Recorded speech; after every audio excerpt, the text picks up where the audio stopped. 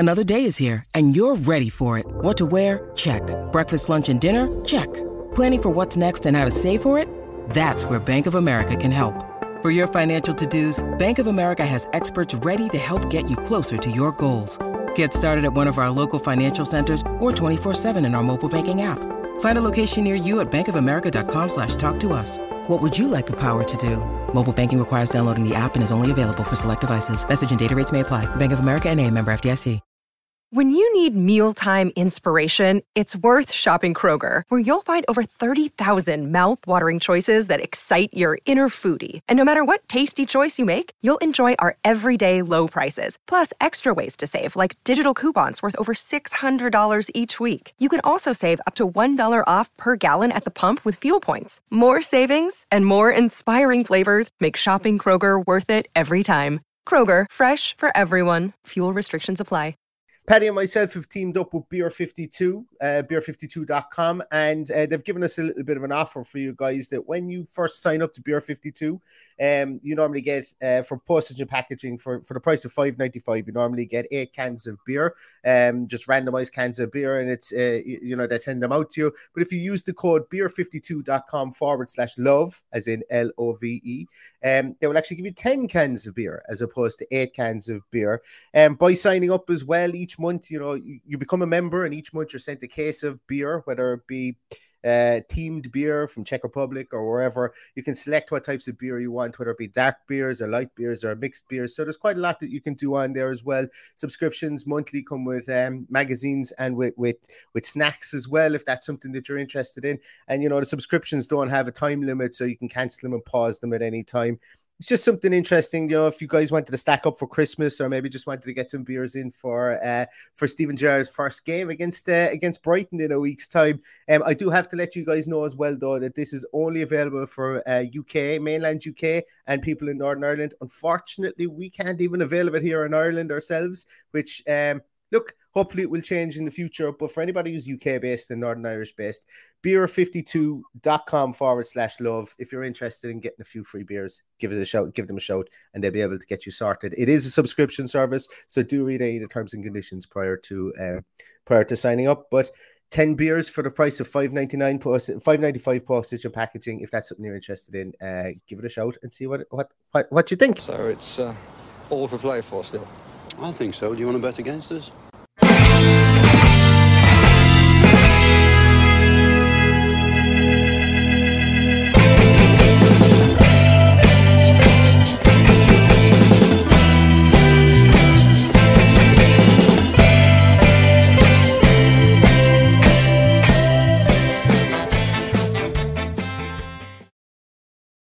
Hi, villains, and welcome to For the Love of Paul McGrath podcast. Brighton preview. Start to the Stephen Gerrard era after hearing him in his post-match or pre-match, should I say, press conference today, all dressed up in his suit. Looked like a little boy going back to school, I thought, today. And hopefully he gets good grades this Saturday when he faces off against Brighton. Paddy, what's the scale? Oh, the scale is all good. I'd like to start to reach out to a few guys that spoke to me this week.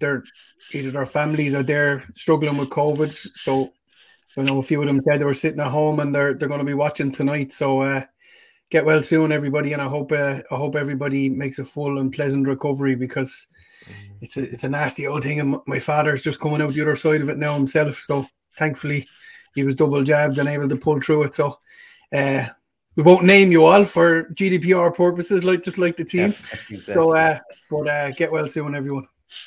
Absolutely, yeah. It's becoming more prevalent. You're seeing it more and more on Twitter, even in places like that, people who follow the show. So stay safe out there, everyone. And there was some mad statistic that 1 in 6 Irish people got COVID over the course of last week. So, that's irresponsible. 1 of 6 Irish people showed COVID symptoms last week. So it's look, whatever it is, I hope no one falls victim of it anyway, and that everyone stays safe as we go into the winter months. But we've got Brighton at home at the weekend. It seems like bloody forever since we've had a game, Paddy. And I think it's probably mentally it has been forever, because it's realistically, if my memory serves me right, we haven't played since the 21st of September.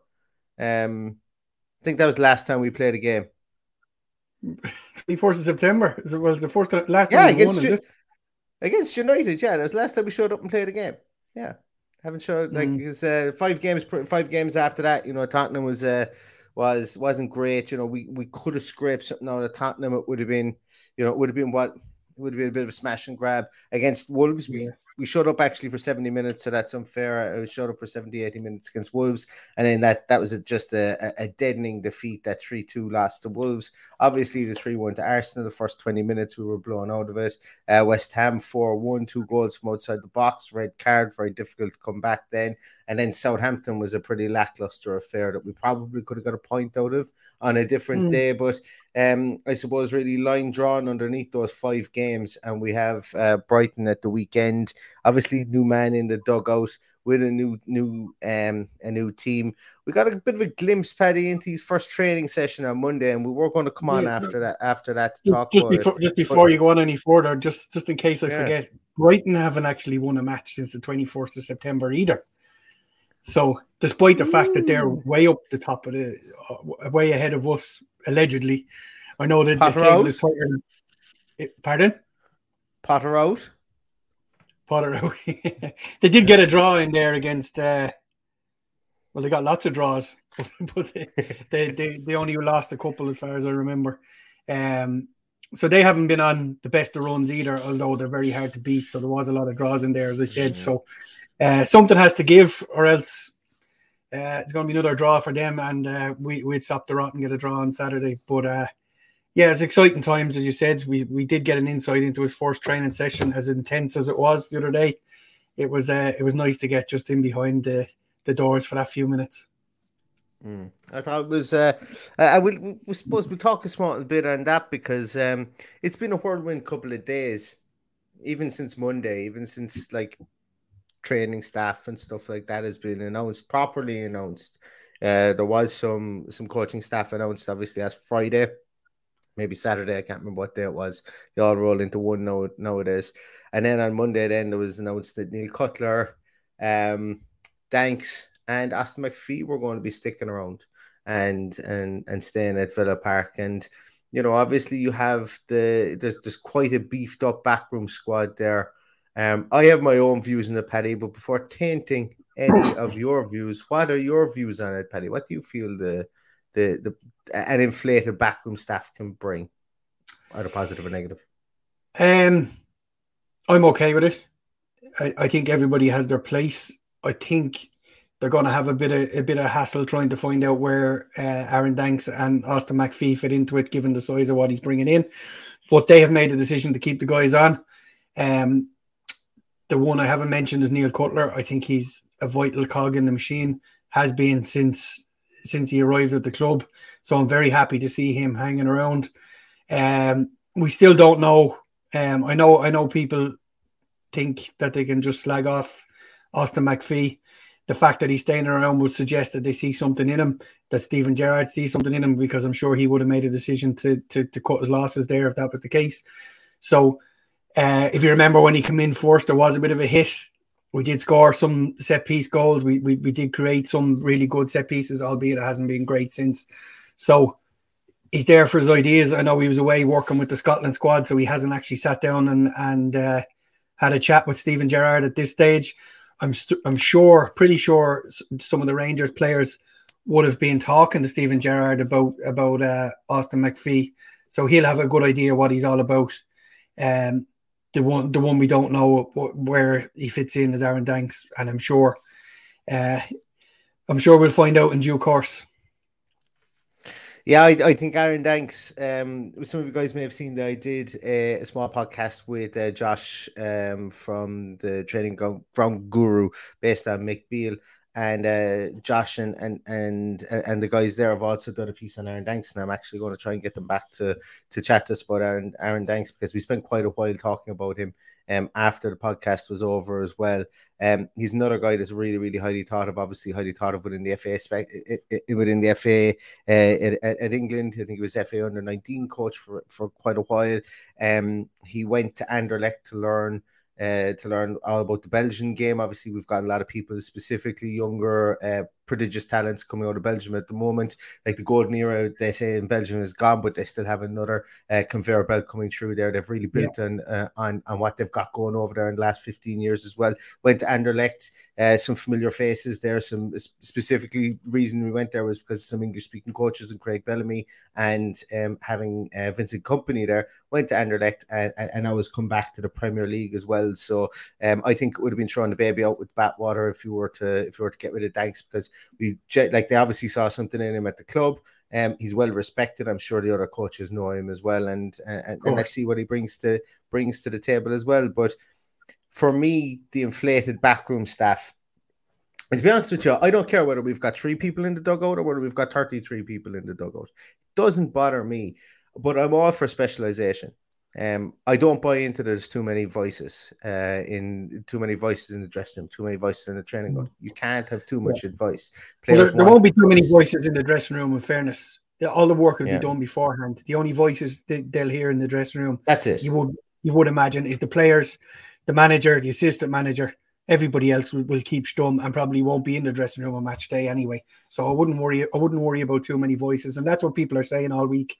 And I just don't get it. There's no point when we don't know what everyone's doing just yet, and that'll all become apparent in the next few days, I'd imagine.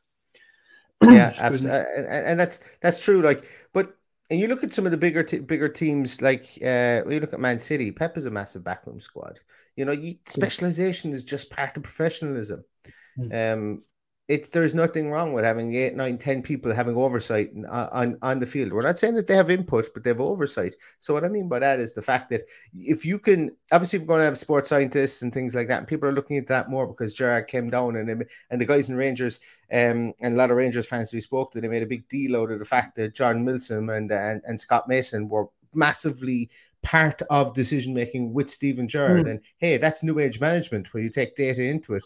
I'm sure that like Big Sam brought data into the Premier League, and I know we have jokes about Big Sam here from time to time as well, but he had a huge coaching staff if you take them into account as well, and people would consider him a dinosaur of the game.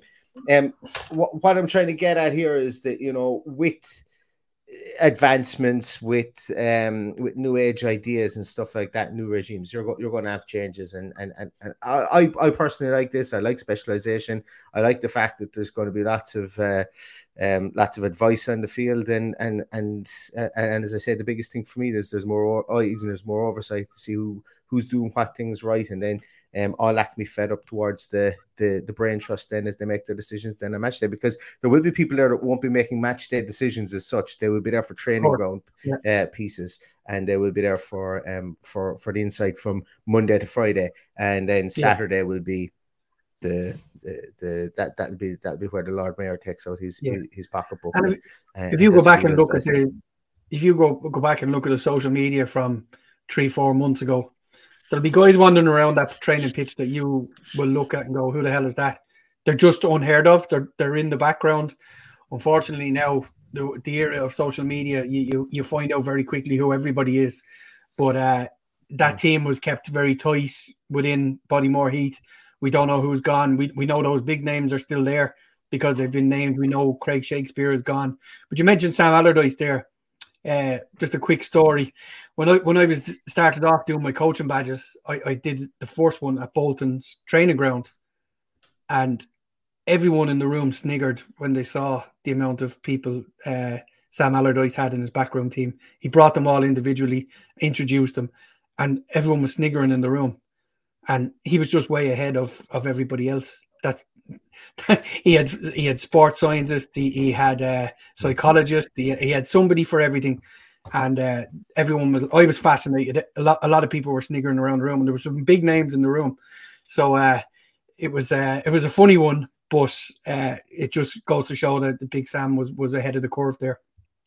Big Sam copied Arsene Wenger.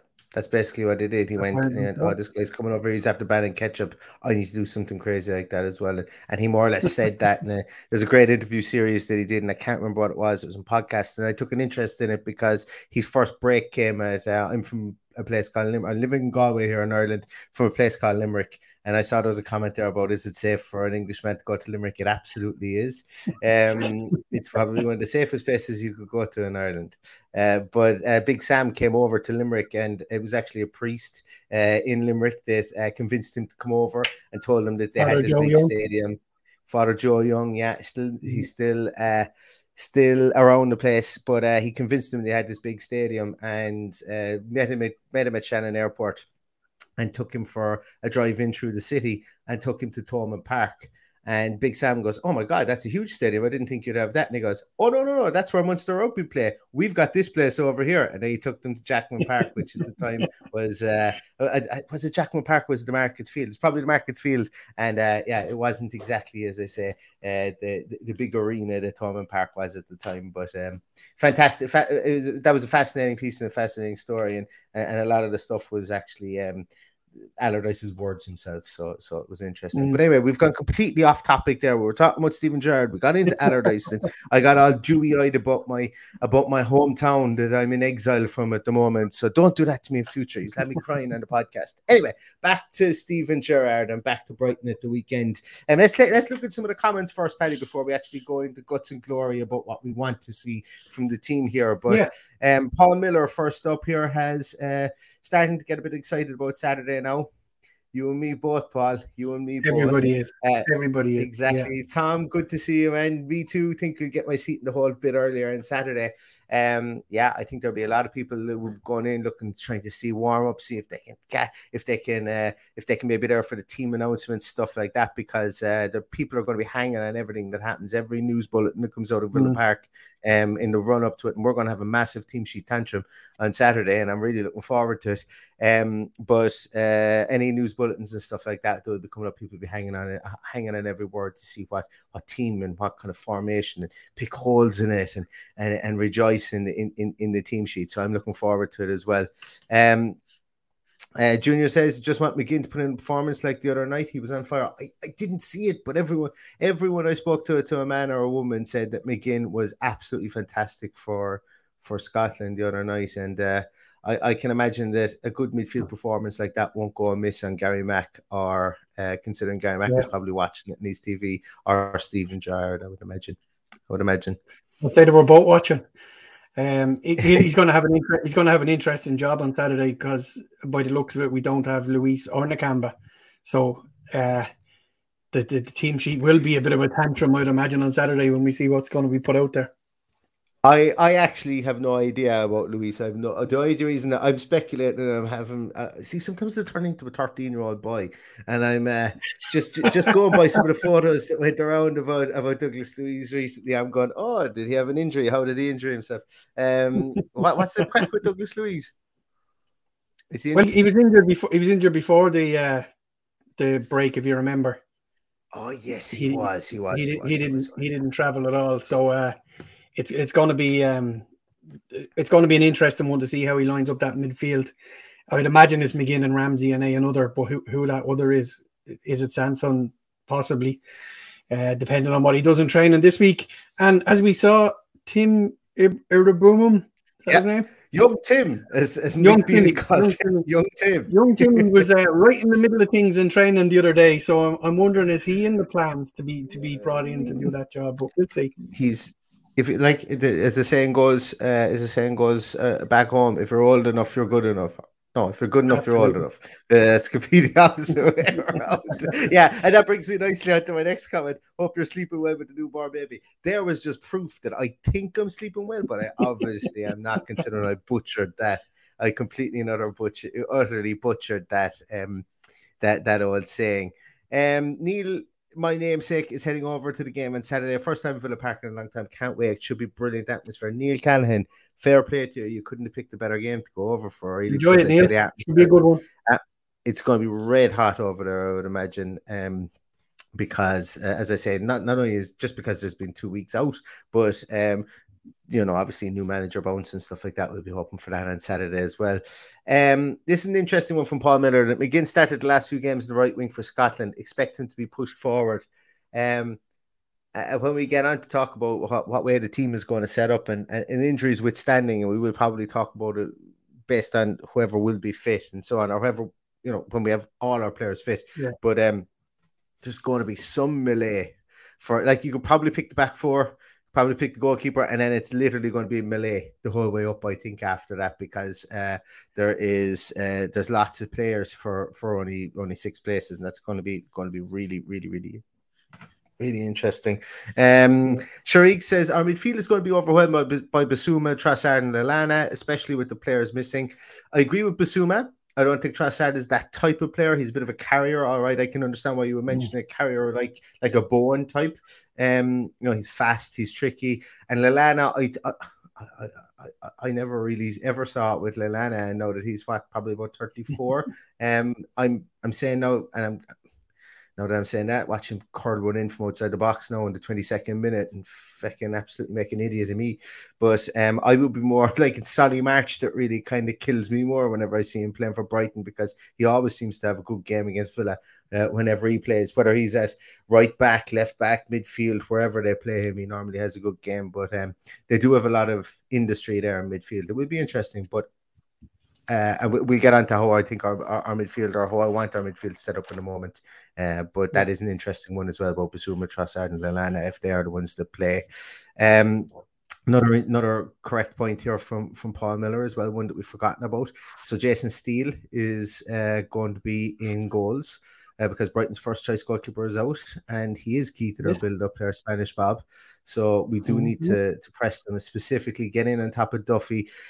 Shane Duffy, the Messi of the skies, do not let him get a run at you at corners, because he's lethal in the air, as us Irish fans know. Obviously, Lewis Dunk was tipping in and around the English panel as well, so he's going to be in there too. But if we can get at them while they have the ball at their feet in defence, and I'll be hoping that our strikers will be able to do that and press high, I would imagine Stephen Gerrard would want nothing less than that as well. They're also potentially minus Dan Byrne as well, who's carrying a knock. He's doubtful, so hopefully that's the case, because he always seems to have a decent game against us as well. It's because, like, usually whenever we play against them, they always have the tallest back four with Veltman at right back, Duncan, Duffy, and then Dan Byrne, who's about 19 foot tall, playing at left back as well. It's always hilarious to see him. He's the epitome of, he's got great feet for a big man, like he just really is, because he's absolutely huge. He's Dan Byrne. But yeah, they are missing people as well, and as you said, they're not in the most fortuitous of runs either as well, which is important. Macadamia agrees with you, Paddy, that Dougie out. Fancy young Tim getting a debut as number 6. I wouldn't be surprised to see him on the bench, provided that injuries withstanding. If Sanson is back, I would imagine somebody like Sanson would start. I could imagine Carney maybe getting a look in there as well if he's in and around the panel. But we have midfield reinforcements.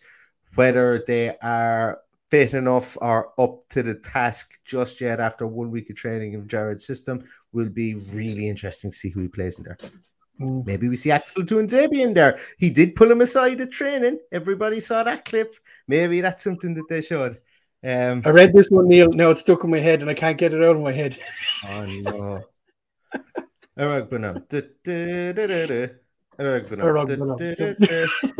Yeah, that's we might as well end the podcast, because I will start breaking out that in a moment again. But you know what? That's going to lead us into song now if he is starting on Saturday. Yeah, definitely. You've written that one, Macadamia. British Mick says that Gerrard has inherited a great team of players. Dino's a nice guy, too nice, and these players took advantage. Stephen Gay Jesus Christ. No, back in the room. Stephen Gerrard hasn't got pep. He's just got to take no crap, and he ain't no mug up the Villa. He has inherited a good bunch of players. I do think Dean is a nice guy, and I think that there is a bit of a narrative out there, and I think it's probably just looking back in hindsight, and some of the things that Stephen Gerrard said about, I've heard a couple of people now reference the fact that Dean Smith said, like, last year that training was going to be at 12 o'clock or 2 o'clock during the day because people were staying up later at night. It didn't really affect some performances last year, but in hindsight, it probably does look a bit, a bit too nice, I suppose. I heard a lot of people sniggering about that as well, but that's the way it's done all over the world. Just England is that little bit different. That it's normally 10 or half 10 because of traffic, But if you go onto the continent, nobody starts training, albeit people eat their main meal on the continent at 10 o'clock at night. So training later in the day is even better. But the whole idea of training at 12 o'clock is to give some similarity to the time of day that you're playing at. And that's why it would have been moved, not just because the players wanted to play games till 2 or 3 in the morning. That's not the reason. It can't be the reason. I know it was joked about in one of the pressers. It was definitely joked about, but that's not the reason for sure. Yeah. So Scotland manager Steve Clark was quoted as saying the one thing that he noticed early on is if you play McGinn in the slightly more advanced role, it gets you up the pitch, your links play better. That's a really, really interesting one. And I suppose it really brings me on to what I want to see from this team, and kind of it's a nice segue into what I think we will see differently within this team. One of the big things that I've had an issue with specifically this year is our spacing in midfield has been absolutely diabolical at times. It's been all over the place. Spacing between our midfielders, it's almost like realistically in midfield you need to play zones. You kind of do need to play zones. Obviously you're going to be man marking, you're going to be marking certain people and stuff like that. And you're spacing between you and the half space and between you and the central midfielder, and specifically between you when you're moving back in unison as a unit towards the defense as well. You have to be aware of how far up the field you are and how far you are away from your central defenders and from your fullbacks as well, should you need to get back into shape again. And I just think it's been poor. You go back to, I think we lost Paddy. You go back to the first game that we played against Watford, and it was really bad. It was really, really bad, and I highlighted it, and I probably went in too hard on the Canva at the time. But that's one thing I really want to see. And what you mentioned there about McGinn being maybe further up the field is going to be super interesting here to understand, I suppose, when we do look towards the lineup. I think on Saturday. So where we do play him again, and it will be very, very interesting to see where he is played on Saturday. And I think he will be the keystone to figuring out where this formation goes. Paddy's back. We've got a couple of more there as well. Fred Red, thank you so much. Fred Red thinks that we're going to go with a 4-3-3 with Watkins left wing, Ings in the middle, Bailey right wing, McGinn in the number 10 role, with Ramsey and Carney also in midfield. I could see that. I'm going to say it again. I'm going to say it again about Carney, and this is not a criticism. You just can't. You can't make somebody fast if he isn't fast. And I think that Carney will move back towards a 6 role, a 6 position, or an 8. I don't think we're going to see him in a 10 position. I could be 1,000,000% wrong. He's only played fleetingly for the senior team, but I think the further up the levels he goes, I think he'll move back into more of a defensive midfielder. I just think he's missing that tiniest little bit of pace. But could he play in the 6 position? I absolutely think he could. Yeah. Ramsey and Carney, 2 6s with McGinn a bit further forward. That would be a bit inexperienced in there in the 6s, but if they do what they're told, like what I mean by that, I don't mean it like children, but if they keep their spacing right, and sometimes putting players in like that works better than not. And I'll give you an example for that.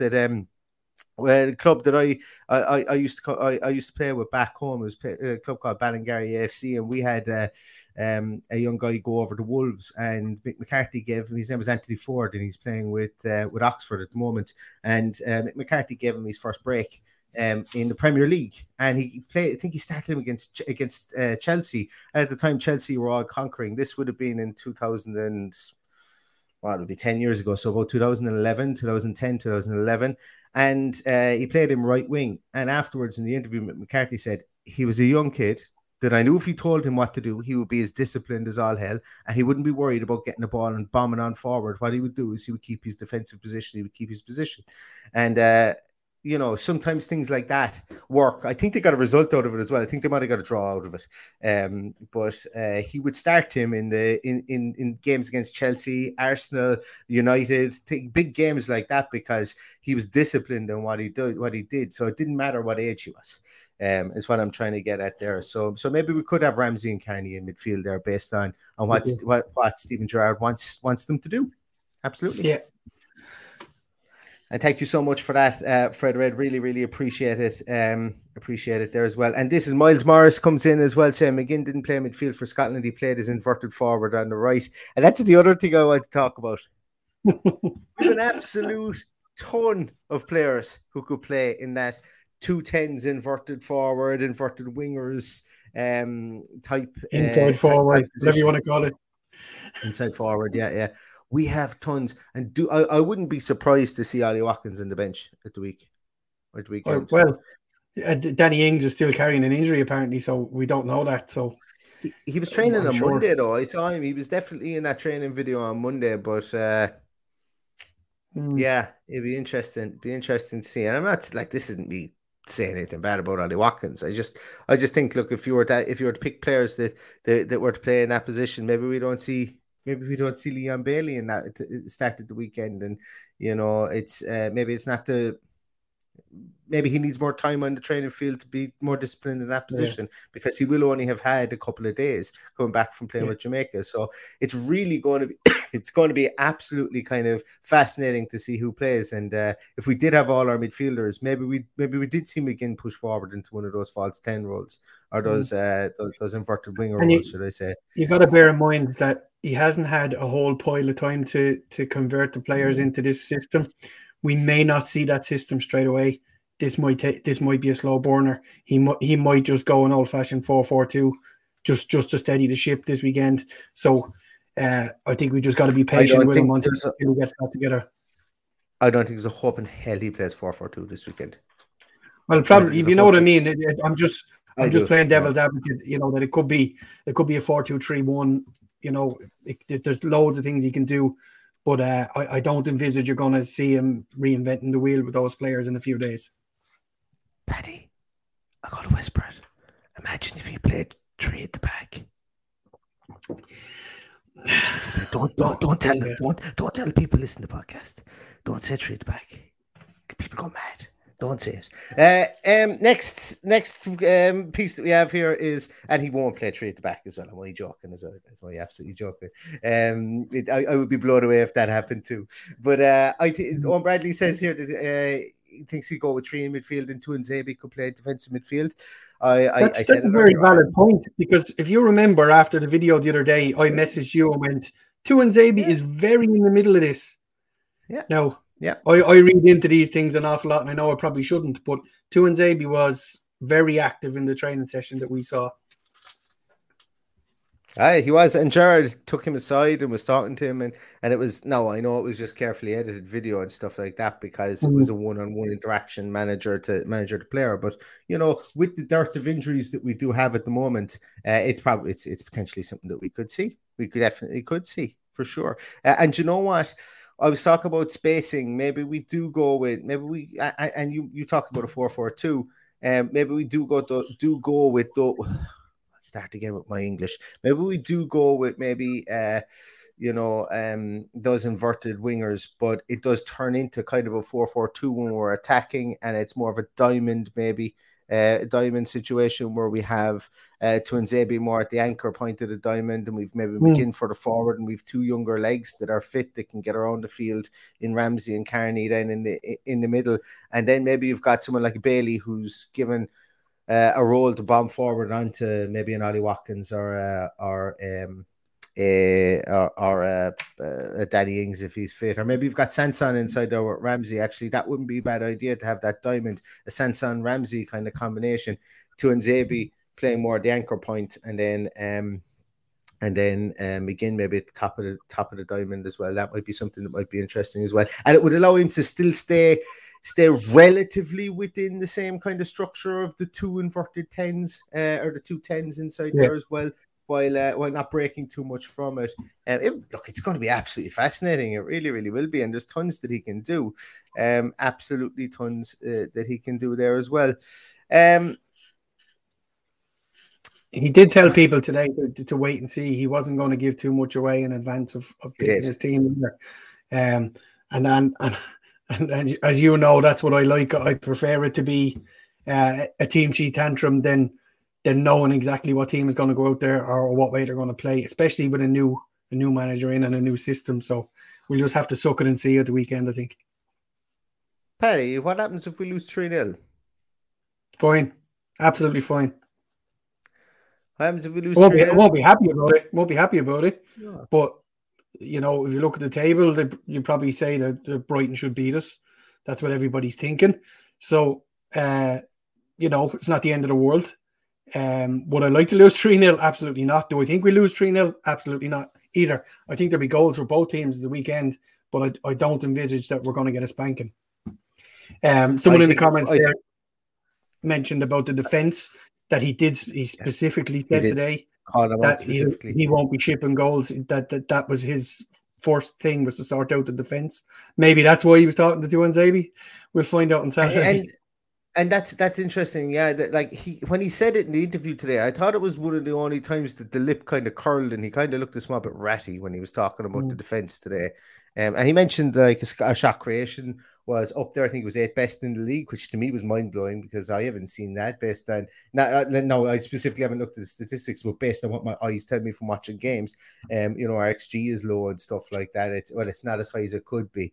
But our shot creation, he said, was something like 8th in the league, or maybe it was our goal scored or something like that. I might have picked him up incorrectly, but our goals conceded was 18th in the league, and that does make a difference. Obviously, look, it doesn't take a genius to figure that out. That we're shipping goals. We've shipped 13. We shipped 12 or 13 in 3 games, and that doesn't fly.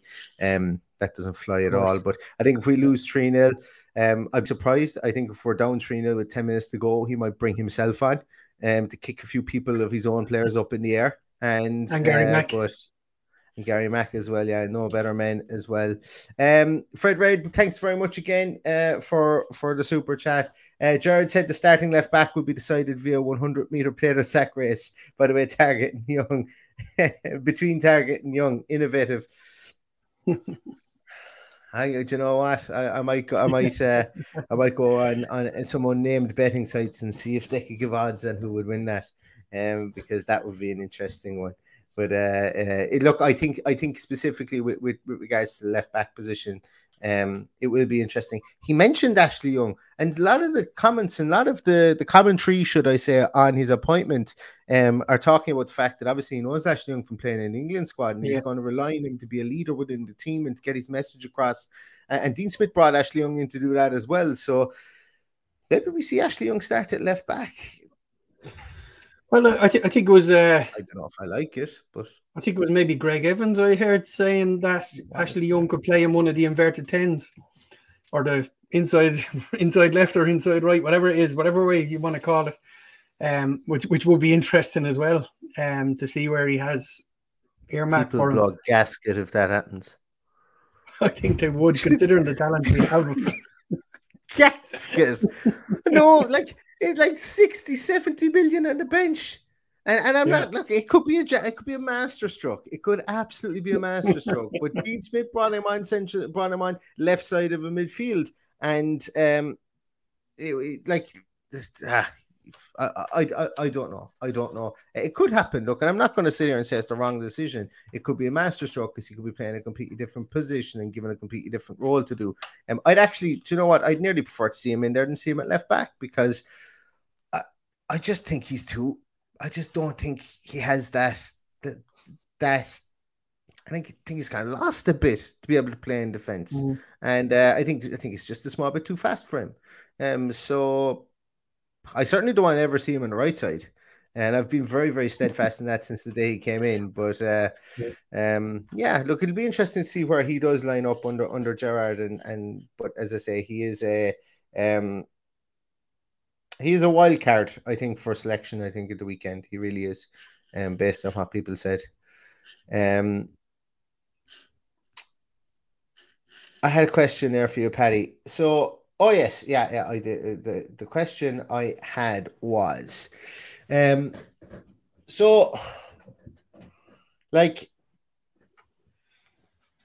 think, or do you think that Steven Gerrard is going to go out gung-ho to win this game at the weekend, or do you think he's pragmatic to know that he will have only had the majority of his, what I'm going to term his quote-unquote big names, his internationals, for a couple of days? Do you think he's going to play it safe the weekend? And the reason I asked that is because I saw what to me was an absolutely mind-blowing stat that the last Aston Villa manager to win their first Premier League game was John Gregory. Paddy? Was John Gregory in 1997. I was at the match. Stan Collymore scored 2 against Liverpool. Yeah. Give me age away again, Neil. I expect him to be a little bit reserved. I'm not expecting gung ho, but I do expect some kind of attacking football for sure. But I think the defense will sit a little bit deeper than usual, and it'll be kept as tight as possible. That is a lot down to the midfield as well. Whoever he has at his disposal. Maybe Luis and Nakamba aren't too bad. We don't know that, so we'll just have to wait and see at the weekend. Yeah, and it will be interesting to see who comes in. Like, be interesting as well if Bertrand Traore rocks up and he's fully fit to play, considering the night since he's had to put up with it, Burkina Faso, and in fact his teammates were calling him out, mindlessly calling him out and stuff like that. And it's been a weird couple of weeks in African football when you see some of the things that went on in other nations as well. But it's hopefully he does get fit soon as well, because I think he could definitely play in one of those inverted winger positions too, and give us something. Rick Leong, well, thanks a million for tuning in, Rick. Rick's more concerned about the mentality the lads will bring to the game versus the formation. Can they get back to believing they can get a result? Rick, the Scouse accent can do wonderful things to people. It can do wonderful things to people. So I'm hoping that the aggression in Stevie Gerrard's voice will be able to light a fire. And look, you see Ashley Priest, you see Greg Evans, you see a couple of more people saying that the training has been different, it's been vibrant, it's been fun over the last week. And that's not to say it wasn't fun under Dean Smith. And you always hear these come out under new managers, and that's where you get the new manager bounce from.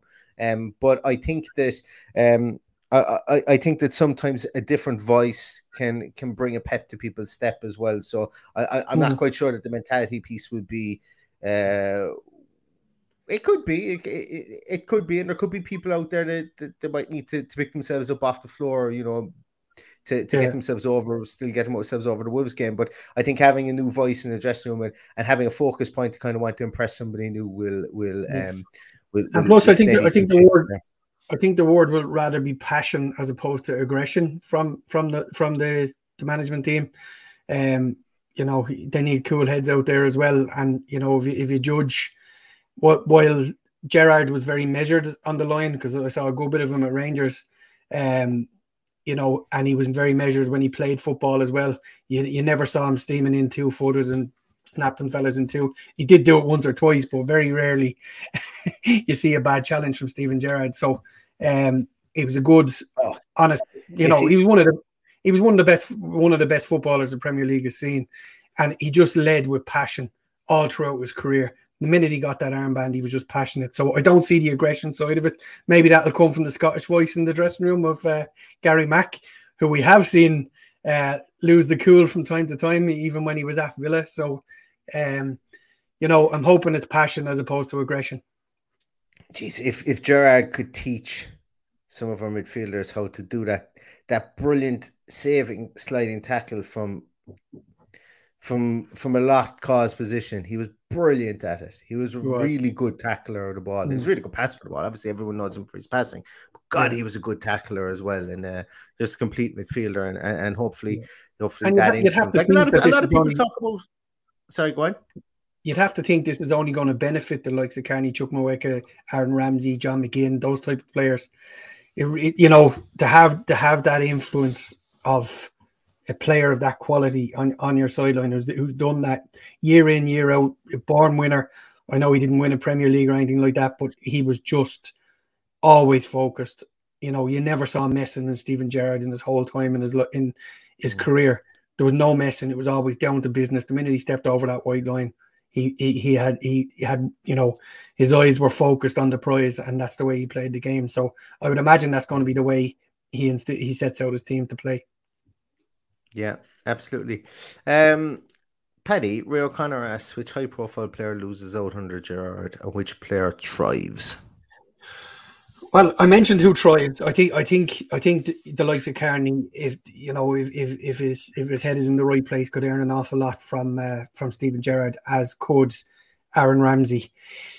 The one that loses out is a harder one. I think if I had to pick one, and it's a difficult thing to do, I think the one that might be replaced in January would be Matt Targett. Unless I think he's got 6 weeks to sort himself out, or he will need to be replaced. That's just my thinking on it. I don't think there's any other high profile that might lose out. Maybe Ollie Watkins, because I think he'll have a lot of trust in Danny Ings, knowing him through the years, and I think he would he have played with him at Liverpool? No, but he was at the coaching squad. He said that he would see him around Melwood and would talk to him because when he was coaching there. Yeah. So Ollie Watkins and Matt Targett would be the ones that I would say that would be in danger of missing out. People who have held down a position like that for forever, they're the first two names on the team sheet nearly until this season. So it'll be an interesting one. I think the venerable and the exalted and the great and the friend of show and my man, I think Courtney House loses out big time. I think I do. I think he loses out because when you look at Philip Hollander and Goldston, they played for Rangers and they were the back two, and even when he brought in Balogun to play as well this season, they're all a bit better on the ground with the ball. And as we know, look, literally, I stamped the tickets for the Courtney House train.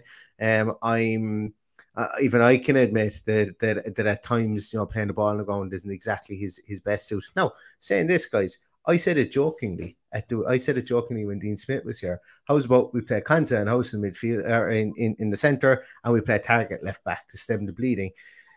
Like, all's fair in love and war now that we've got a new manager. Do I expect him to do it? I absolutely don't. But it's an option. I try maybe more than putting Ashley Young in there myself, to be honest with you. But as I say, Matty Targett is going to be the one that's going to have the spotlight on him. He's going to have a big spotlight on him, and it's because of inconsistent performances, and that's just being honest. And that's all it is, And he was very consistent last year. I don't know whether he's missing the protection of his mate pushing back people on that left hand side. It's just been a bad season for him this season, and he'll be ruthless. He has shown in the past that he doesn't suffer fools and if the work rate isn't there, you'll be called out on it and you'll be bombed out of the team, and that's plain and simple. Barisic and Tavernier were his two fullbacks at Rangers. You can see similarities with Matty Cash, but probably not with Matt Targett. I don't think he has the pace that they have. I don't think he has the aggression they have either. So, I don't know whether that's just me calling out a guy who's having a bad season, or that's genuinely how I feel about it. It's kind of a bit somewhere in the middle. And it is fair to say that, the Matt Targett of 2020 is a completely different animal to what we have in 2021 so far. And as I say, it's the inconsistency that's the killer so far this season. And look, maybe a different voice, maybe steals the money. I see similarities with Matt Targett and I forget his first name, Warnock, that played with us a few years ago. Stephen Warnock. Gosh. I remember meeting Stephen Warnock after we played QPR on a Tuesday night in a freezing cold December night, and meeting him after the game, and the man looked shook. And I can see similarities in Matt Targett, the way he's playing at the moment. So I'm hoping that there's someone in there working with him and working on his confidence, because we know there's a player in there. But it's just getting that back out and believing in himself. And that's easier said than done. When you've had a few knocks, that's easier said than done. It is, but I think 2 weeks it's better have 2 weeks to work on it than not have them, and have 2 weeks to work on them. And bear in mind, he's had injuries too.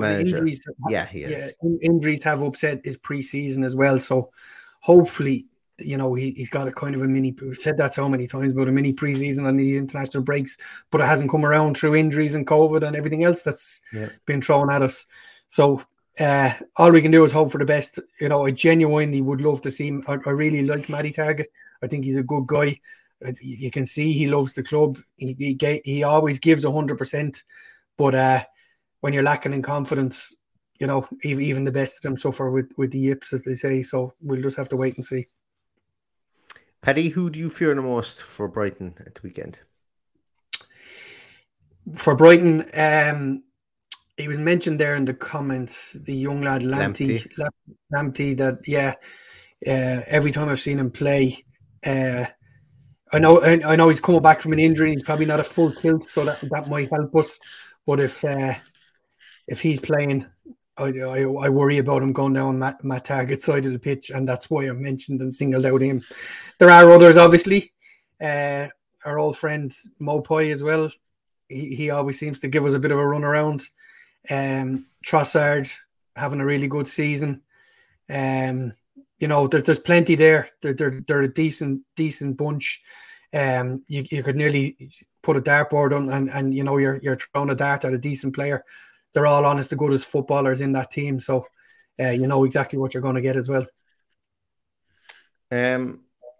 I know I said it beforehand, and as people follow me on Twitter, they know that I've got there's a pet name for him, but I genuinely am afraid of Shane Duffy at set I left him for you to say, you see. I know you did. You're very good. You're very good. But the Messi of the skies, he is he's dangerous. Like he is he's not he's dangerous at set pieces is Shane Duffy, and the way we like to leave the back post small, have a soft underbelly at the back post. I don't like what I see there with the likes of Shane Duffy barreling his way in there as well. But he obviously can be the weak link as well, because we press the living daylights out of him.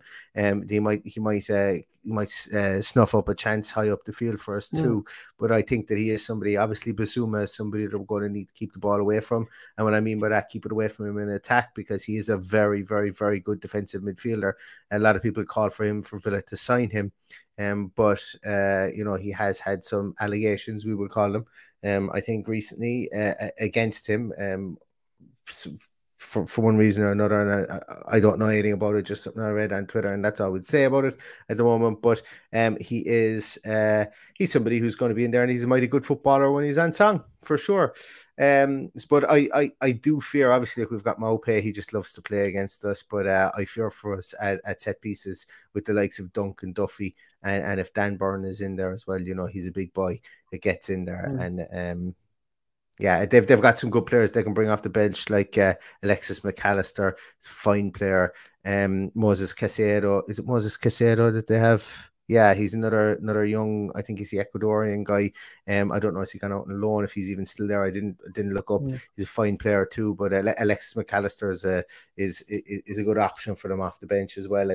And Stephen Azate as well as another guy. So they've got people they can bring off the bench that may not be household names that can really, really work as well for them. And they've built a nice squad there. It might not be, as I say, they may not have spent a lot of money. They may not have they're like a hipsters football team, I suppose, but it's paying off for them in some of the players that they've bought too. Paddy, we're here 50 minutes. This is about 20 minutes longer than I'd envisaged just talking about this game. But do you want to give a score prediction, or will we wait and see what the team sheet tantrum is on Saturday? Will wait to see what the team sheet is? Because I think so. Tough.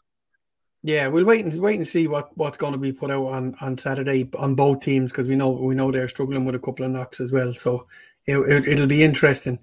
We'll leave it till Saturday, I think. Yeah, I think so as well, because it'll be interesting to see what way we line up, and it's really just like you don't even know what the ingredients are for the cake at the moment, so you don't know what type of cake is going to be made on Saturday. So we can't predict anything at the moment, but I think that's going to do it for us tonight, guys. It's been a good conversation. We haven't been here in a while to chat to you guys, but we will be back on Saturday with a team sheet tantrum, as I mentioned. and that will be at 10 to 2 we as normal. We didn't even go into too much of the press conference as it starts. No, we didn't, because I suppose that's kind of really been done to death, and everybody's read every word that he said. And to be honest with you, I thought a lot of it was a bit milquetoast in places. I much preferred his interview with Villa TV, but it was an interesting one, interesting piece. Can I just quickly give you something that really impressed me about the press conference today, and it's probably something that hasn't been mentioned. They said the press conference would start at 11 o'clock. It started at 11 o'clock. There was no bullshit. There was no messing. There was no Sky Sports reporter standing around waiting on someone to turn up.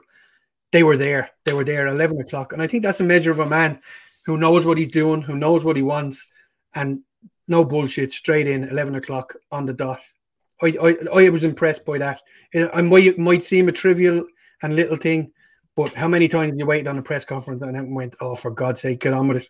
I thought it was an excellent move and a statement of intent. Lads, I don't know about you, but I'm taking that as a dig on me for starting this podcast, never starting this podcast on time. I think that's a dig at me, and we'll discuss this one off air, Mr. Kelly.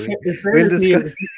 You're usually waiting on me when the podcast starts, and I'm like tonight. I was playing football and I'm running around trying to get a shower and grab a sandwich before I get on here. I'm only joking. Yeah, as I say, when I get if anybody wants to go and produce the podcast, we'll start on time. But until then, I will leave everything into the last minute. That's just my way. But anyway, thanks so much everybody for joining. As I say, it's really it's good to chat, and it's great that you guys have all the comments coming in. Sorry we can't get to read all of them. We absolutely would love to do that, but they just rattle up through the screen there, some of them, and I lose track where the comments are. But thank you so much everybody for joining. Really, really appreciate it. If you could give the live stream a like before we finish up here as well. If you don't obviously already subscribe, we would love to get a subscription. We're nearly at 2,000 subscribers on YouTube. Nothing other than a vanity project for myself and Paddy. We will be really honest at that one. Just 2,000 sounds better than 1,949 or whatever it is that we have at the moment. Not that I'm counting, but it would just I love round numbers, and Christmas is coming, so it'd be a nice little Christmas present for me.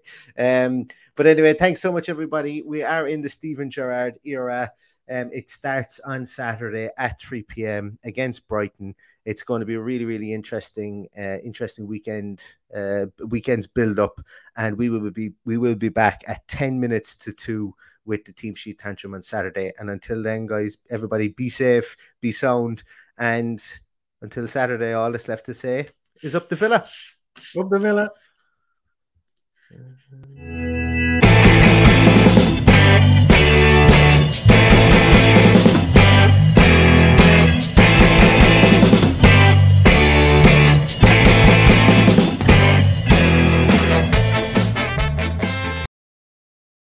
Sports Social Podcast Network.